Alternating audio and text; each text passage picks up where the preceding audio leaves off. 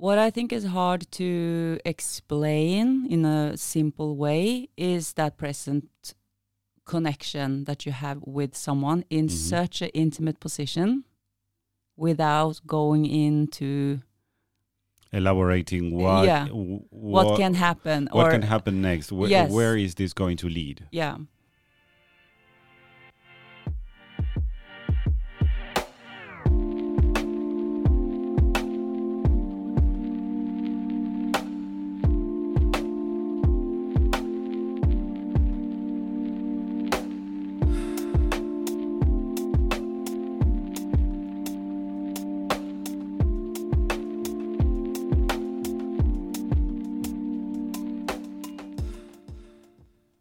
Why do we need to have those intimate positions in Tantra?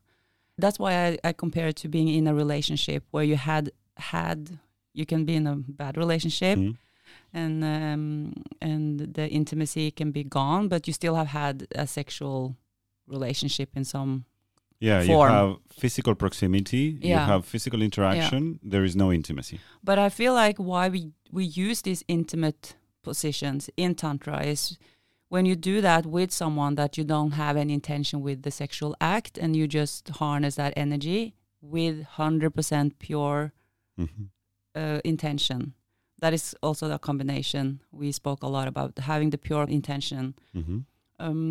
It's something very almost impossible in that, to be man or woman or male energy, female energy or whatever you call it, mixed in a very intimate position, and to be in that moment where you don't have any thought about what is going to happen next. Yes.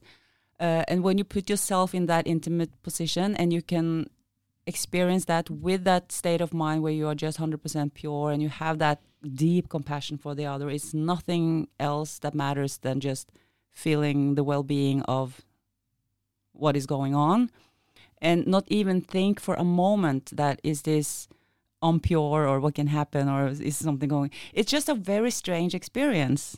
I don't even know how to explain it. The thing is, if you can have such an intimate act with someone that is not going to be part of your intimate life ever. Yes, exactly. That gives you the tool to have honest, deep connections with every person that you want to. Thank you. And that is so powerful, yes. So powerful. And that's why to reach to that state, you need. That's why we do those practices with a teacher or with someone else than your significant other. Because there if is people ask or wonder. Yeah, because there are no egos involved. The teacher is there for the greater good, for passing that. Sometimes I asked him a couple of times, and he said, sometimes you are there to hold space for the other person to heal, to understand that the armor is needed in certain parts of your life, but there are places where the armor belongs to the door.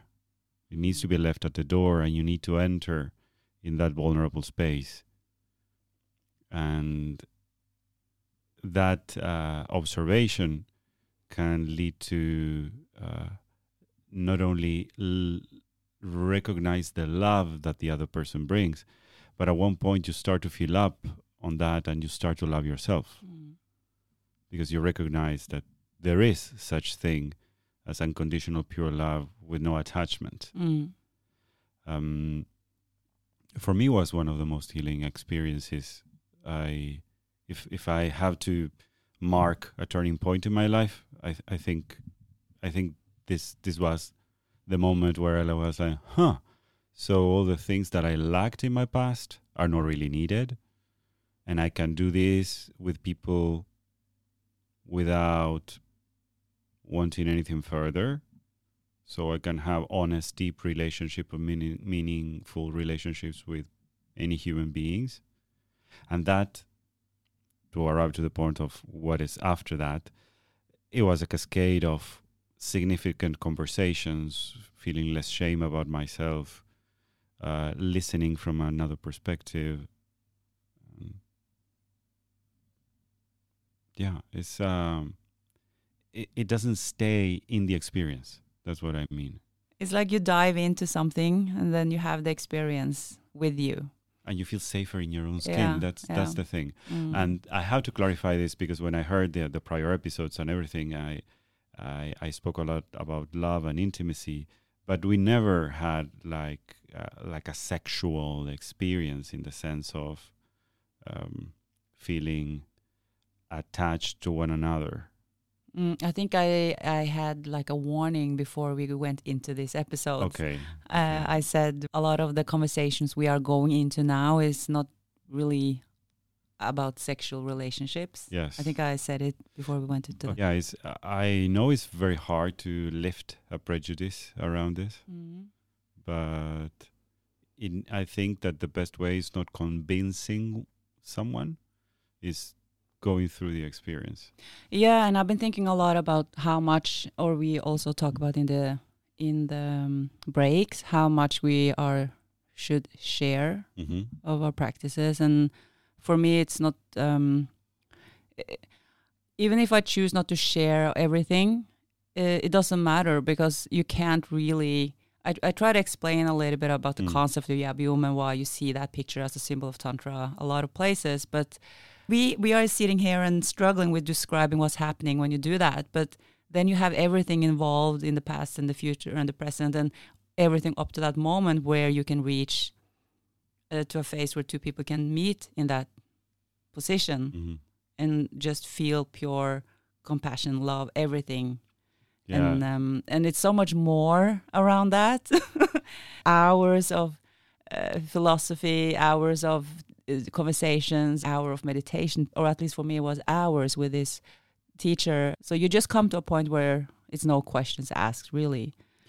When I was dealing with my fears or my insecurities or my desire, through that seems like a lot for a very short amount of time. At one point when I started talking, because that is what I do, clearly, he put one finger on his lips and he put my hand in his heart and he put his hand in mine. And when my heartbeat was like going faster or going like stronger, like slow but stump, stump, stump, he opened his eyes, he did the gesture, okay, breathe, no talking, just eye connection and very simple gestures. And all the cognitive process that came after that, it was like, because, okay, slow down, be there, come back, with no words. I know, it's the same for me. Yeah. You just communicate. Yeah. I feel like it's even different from telepathy. Sometimes you can have a thought, and like we do that all the time. Yeah. So like you think something, I say something, or you write me, and I'm like, oh. But I don't know. In this particular practice, I felt it's so cliche, but I felt we were logged on to the same source. It wasn't even a question of communicating and talking to each other. It was almost like the information was just there. Mm-hmm. And then it was like the answer was already answered without me putting the Making the answer question. out. And that was such a weird feeling. It's like a question could arise, and then let's say the question comes from the gut area. Yes. I could have a sensation of, wow, imagine to be this close to someone and feel this pure, or it was just this pure feeling. And I was filled with so much gratefulness. Mm-hmm. Can you say gratefulness? Yes, of course you can. And that feeling was filling me, and it was coming up closer. And it's almost when I reached the top of my head, it was kind of like he pouring into. He embraced that feeling and said, of course, almost like, I don't know, it was very hard to describe, but it was almost like a symbiosis of energy, and the information was kind of blended. Now I feel like we are getting a little bit woohoo here, but yeah. I understood after those experiences that separation is an illusion, actually. I know that this sounds super cliche, but we think that the separation between you and me is only perceived by a very small portion of your brain that is the Broca and the Wernicke area that talk to each other in the left hemisphere for most people. And those are the areas that create the language. And constantly we're saying, I am Lucas, I am a therapist, I am, and I'm trying to sustain this ego, this monologue that I have with myself, that I am separated from others. But for the rest of your brain, for the rest of the human experience, you're part of the flock. You're part of the herd. You are part of the tribe. And those edges are continuously melting with one another. When you know how to tap into that, this is when I heard the episode where we spoke about the illusion of solitude, that after the Tantra practice, you didn't feel alone anymore because you realize that you never are. It's connected to this. It's connected to this. Separation is an illusion, and you discover that through this kind of practices. Yeah, I think that is a good ending. Thank you. So that's why we do these practices, but again, takes a lot of dedication. I would say the dedication is not towards being perfect or skilled or anything. The dedication I feel on the path of Tantra is to be as childlike as you can be.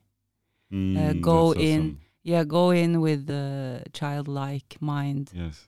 I remember my teacher; he always teased me and said, "You're just like a little child," with all my questions and everything.